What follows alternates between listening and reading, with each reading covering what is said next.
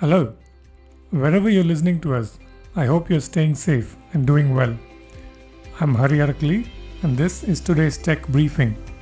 In today's program, So why we started Resha Mandi primarily because we saw a lot of gap in natural fiber space in terms of any company trying to do vertical integration based platform. that's after these headlines. Apple reported another set of record breaking earnings results yesterday, but warned of supply constraints and that sales could be slowing down in the current quarter. The company had double digit growth in many markets and especially strong growth in emerging markets including India, Latin America, and Vietnam, CEO Tim Cook told investors. Sales for the June quarter rose 36% to 81.4 billion year over year, handsomely beating analyst expectations of 73.8 billion in a Bloomberg estimate. Net income surged to $27.4 billion versus $11.3 billion for the same period last year. In addition to strong iPhone sales, Cook said that the Mac had its best June quarter ever and the iPads was its best in nearly a decade, The Verge reported. Apple shares ended lower by 1.49%, however, due to the company's warning. Thales, a European defense and high-tech company, and Indraprastha Institute of Information Technology in Delhi have signed an agreement for collaborative research and development in the field of open hardware and other allied subjects. The collaboration will enable co-development of complex microprocessor architectures and multi-core processing systems. These systems will bring value to applications in areas such as edge computing, smart manufacturing, defense, and space. Through this association, Thales and IIIT Delhi will collaboratively address safety issues in designing processors and embedded software for critical applications using open source hardware approach.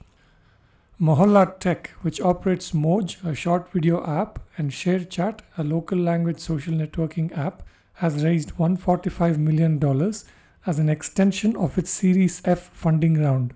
The investment values Mohalla Tech at $2.88 billion. It was led by Singapore's Temasek, Moore Strategic Ventures, and Mirai Naver Asia Growth Fund, which is jointly set up by Mirai Asset and South Korean web portal Naver Corp. In April, the startup raised $502 million. The money will help the company to improve its AI-based feed, attract and incentivize a diverse creator base, and make its platform more secure. Locus, a supply chain decision automation startup, has set aside $4 million for its second share buyback from employees. The buyback is at par with the company's value at its Series C fundraise. Both current and former employees will be able to sell their shares in this buyback. The company will also have a rolling plan to facilitate new buyback from teammates in the future, CEO Nishit Rastogi said in a statement. Locus recently raised $50 million in Series C funding led by Singapore's GIC with participation from Qualcomm Ventures, existing investors Tiger Global and Falcon Edge, and various angel investors. The Whole Truth, a clean label food brand, has raised $6 million in its Series A round led by Sequoia Capital India. The round saw participation from existing investors Matrix Partners India and Sauce.vc, along with a clutch of angel investors. The startup will use the money to recruit high caliber talent, expand TWT's manufacturing capabilities, and enter new food categories where consumers currently do not get high quality clean food options. India is the world's second largest producer of raw silk and consumer of raw silk and silk fabrics. And yet, the entire supply chain is devoid of any digital technologies. Resha Mandi, a startup which was founded only a year ago, is changing this by digitalizing every aspect of the supply chain. I spoke to CEO Mayank Tiwari to learn more. Mayank, welcome to this podcast. Thank you so much for making time for this. So Resha Mandi is doing some really interesting work. I had a chance to learn a bit about you because a little while back, I did a feature on omnivore, but I'm still in the category of folks who are not very familiar with what exactly you do and how you do it. So maybe if you could start with telling us a bit about how and why you started Resha Mandi, and I'll have some follow-on questions. Sure. Thank you for inviting me over, Hari. And uh, great that you have at least a bit of understanding. It takes time for me to, educate everyone around. But uh, so why we started Resha Mandi primarily because we saw a lot of gap in natural fiber space in terms of any company trying to do vertical integration based platform, and which means that you could start from a farmer, or maybe move a little more backward from there in terms of the supply chain, and then be able to come towards the fashion category, and finally be able to work with the retailers or the consumers in this case, and supply them the goods which are primarily your clothing and the apparels or the accessories or the home furnishing or anything of that sort. We didn't see a lot of players in this space, and we saw that it's a good opportunity for us to start. But when you're starting something that large, you need to start at one point, and Silk became our pivotal point where we kind of zeroed down on Silk primarily because there was not a lot of large players available if you look at the entire Silk supply chain. B, it was a very concentrated market in terms of at least the first two legs of the supply chain where the farmers are or the reelers are, right? You'll find them in Karnataka, Andhra, Tamil Nadu. Uh, but then when you go upwards in terms of the supply chain, you go towards the weavers or the retailers, you're basically diversifying yourself towards India, and that also gives you an opportunity to diversify into other natural fibers. And once you've created a technology platform which can serve the purpose of one natural fiber, you can try and implement that for other natural fibers. And that is the hypothesis which we started Resha Mandi. And that's how we came to be. Hmm. The idea of vertical integration caught my attention.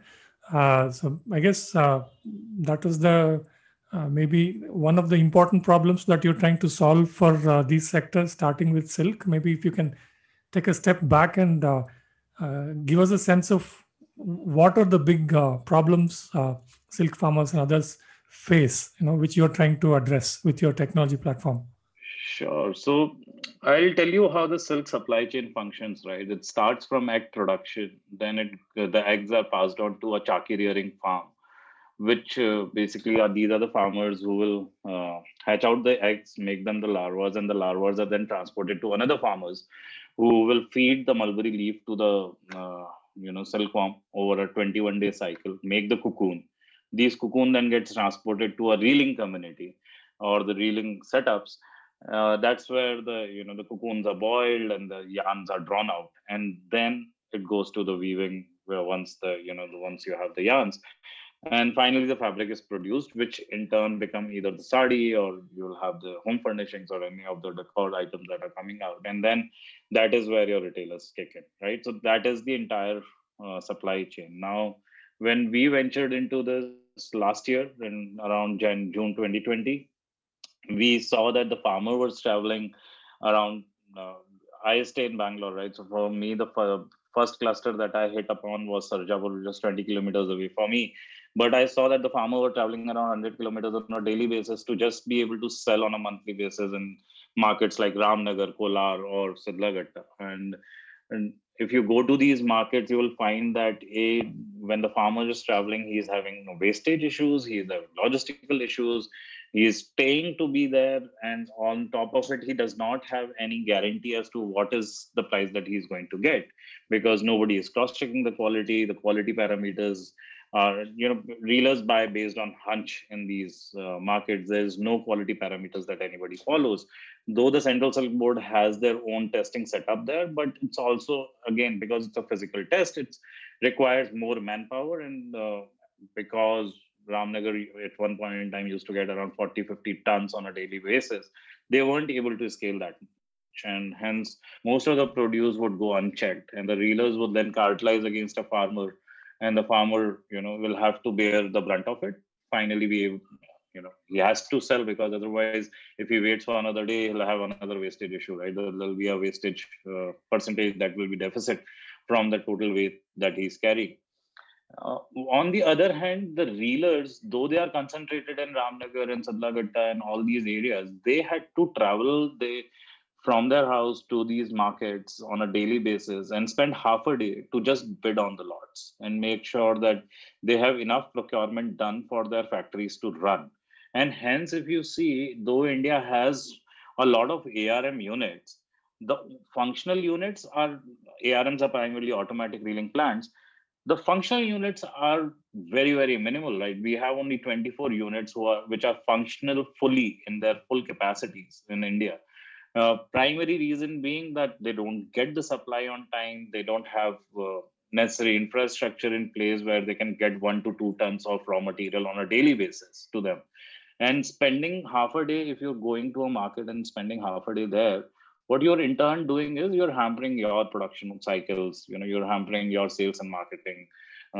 Hence the reliability on the trader's side. So what we started with was to give out a near proximity center to the farmers, make sure that we are doing the rent data testing, which basically defines how many kgs of that particular lot that a reeler has to buy to make 1 kg of yarn, making it a direct correlation to their PNL. And that is how we started selling the cocoons and procuring the cocoons from the farmer. Um, Post which we kind of understood, because the reelers have this tendency of depending on a trader for the yarns, and because they didn't had the time to go to the market, on our reverse logistics we started picking up the yarns. We made sure that we are doing a cross check of the yarns. I already come from a background where I had the interaction with the weavers in my past experience, so it was easy for me to start working with the weavers, give them an assurance of the yarn that we were carrying with us in inventory, and then be able to work with them to put that out into the looms and finally make the fabric. So that's how we disintermediate at each step. We remove, not remove as such, we let the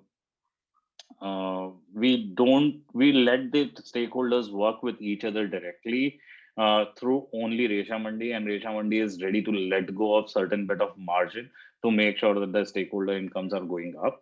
Most of the farmers who have worked with us, this is our data that shows us that we've been able to overall increase their revenue on a monthly basis by approximately 10 to 15% over the last 1 year.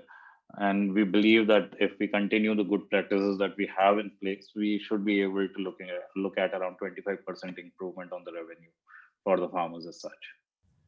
Hmm. Help us understand the technology platform that you have built. What are the important things that your tech systems do?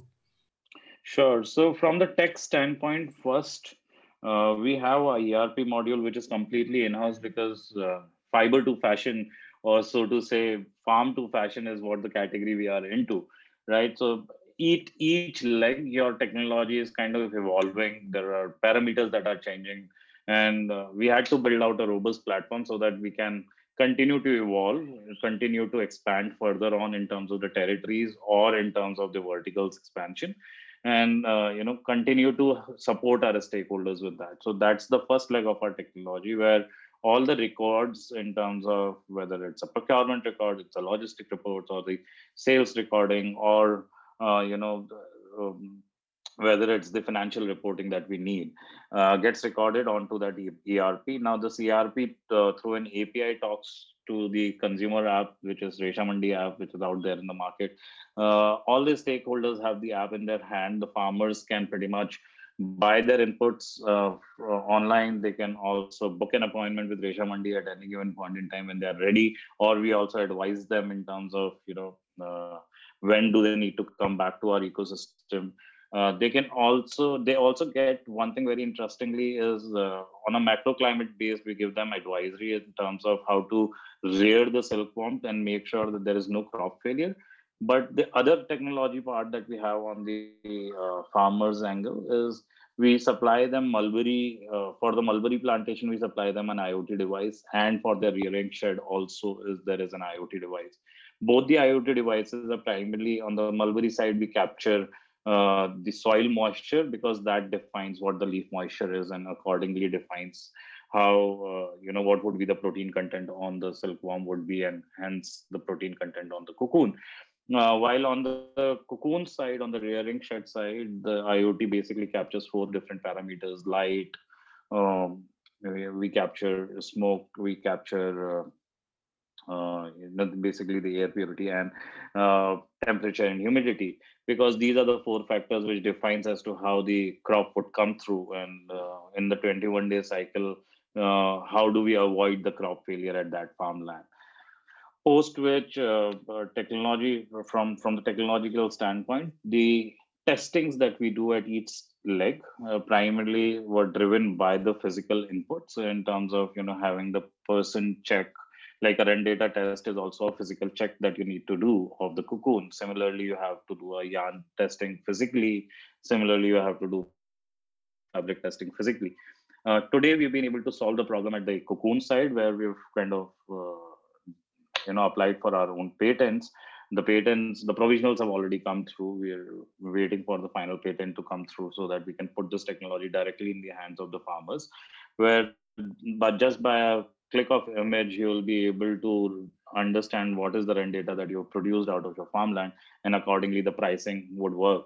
And similarly, the reelers, the debate between the farmers and the reelers, that no, you've produced wrong, or this has gone wrong, or whatever, just goes out of picture, because both of them have the same app, and they can just pretty much click the photographs and get the same results. And that will provide the transparency that is needed in the supply chains. And that is the angle with which we are moving forward in terms of the yarn testing as well as the fabric testing. As we progress further, we are doing a research on it. Let's see how it goes. Hmm. With the IoT devices, as you go along, you would be collecting a lot more data, and as more people come onto your platform, that will also increase quite a bit. Can you talk about any plans in terms of how you would analyze that data and what you can do for the farmers and the buyers based on that? Sure. So today, how we use the data that we capture from our farmland is, we support them through an assurance program that is our own assurance program. Nobody provides insurance to a sericulture farmer in India. Apparently, we also couldn't find a partner. Now, because there is a lot of data backing the what is getting produced onto the farm, and we are also through a geosatellite, we are trying to identify what is the exact area of the farm, so that we can get an underwriting from an insurance company, so that it becomes easier and we can do a yield based insurance for these guys. Second thing that happens is, because we are capturing so much of data in terms of what is the transaction volume that the farmer does with us, we've been able to enter into partnership with the banks, where we are able to support the farmers with working capitals, reelers, retailers, and weavers as well, with the working capital solutions. Fintech, embedded fintech on a B2B space is anyways an opportunity for any company that is trying to grow, right? And we also see that as a big opportunity for us, where we believe that the stakeholders not only will get the money on time, but they will have a lot of problems getting solved through it, where like let's just suppose a retailer, right, who sits on a 30% dead inventory at the month end. Oh, he does not know what to do with it. The more data I have associated to that retailer, I'll be able to move that dead inventory and become an organized player back of uh, you know which supports all that leg of the retailers, which are who have only single stores, right? And then be able to move that inventory and make sure that the liquidation happens of that inventory, make sure that we are able to support to that. Hmm. Uh, can you explain your business model to us a little bit? I mean, these days, especially with newer tech-led startups, a lot of founders talk about freemium models and things like that. How does it work at Resha Mandi? Oh, from that standpoint, we are uh, pakka Marwadis, so to say. Uh, so we believe that the business has to have transactions. It's not about freemium model or a premium model. It's basically about transacting with the farmers, with the reelers, with the viewers, and making sure that the retailers also are transacting on the platform. Transaction, by the virtue of transaction, it means that the goods are getting exchanged, the money is getting exchanged, and it hits our account. We pay out the farmers, because there's also a lot of distrust in this entire supply chain. right? So we try and solve for that by becoming the intermediate in between all the stakeholders to make sure that they can trust us for the quality that is coming to them, and hence we become the trusted party rather than them trying to bank on 750 different farmers to get the produce on a monthly basis. Hmm. You recently announced expansion of your operations to Delhi. Give us a sense of the scale of your operations today. I mean, I realize you're a young company, but still, it would be interesting. Yeah, so we are very young company from a simple standpoint that I mean, 13th of May 2020 is when we registered. But from January onwards, we started expanding in Karnataka, primarily at the leg of the farmer's side and the reader's side. And then around February timeframe, we started expanding to Banaras, Bhagalpur, Maheshwar, Chanderi. We work with these weaving clusters, Salem, Dharmavaram. But very recently, we forayed into retail space. We started working with a lot of retailers, and now we have operations in Mumbai, Delhi, Hyderabad, Bangalore, and Chennai. Hmm. You also earlier on mentioned that once you have stabilized the tech and the operational model with one fiber, you could go on to many other fibers. So where are you at on that now? Which ones would you go on to next? Which ones would we go on to next is basically defined by the categories that the retailers keep with them. So what we are doing is because we have a handle on the retailers, we're working with them, and the data supports us in terms of identifying which are the categories that they carry with them. So silk constitute to around, let's suppose, with one average retailer around 30 to 40% of their inventory. But there is cotton silk and there is pure cotton, which constitute to other categories. And there are retailers in North India which are also carrying linens, and they're also carrying.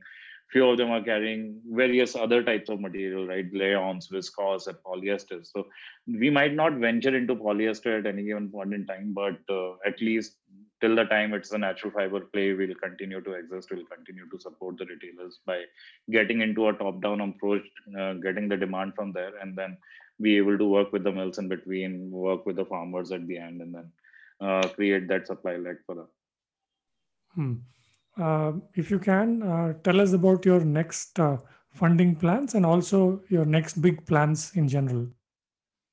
See, from the funding standpoint, we will raise in a couple of months, and that's where we are.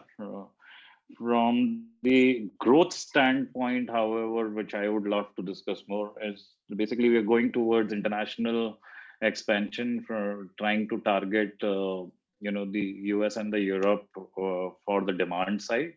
But we are also trying to see if we can work in African nations to probably install mulberry there and get the silk yarn come out from there, and then be able to support the demand that is coming in from India, because India continues to be number one consumer of silk, and we are still an import deficit country. So uh, if there is a supply leg that we can identify which can augment the supply that's already existing in India, and we can experiment on the technology and grow that to become grow Resha Mandi to become the global backbone of the silk supply chain across the world, then why not? That's the idea there.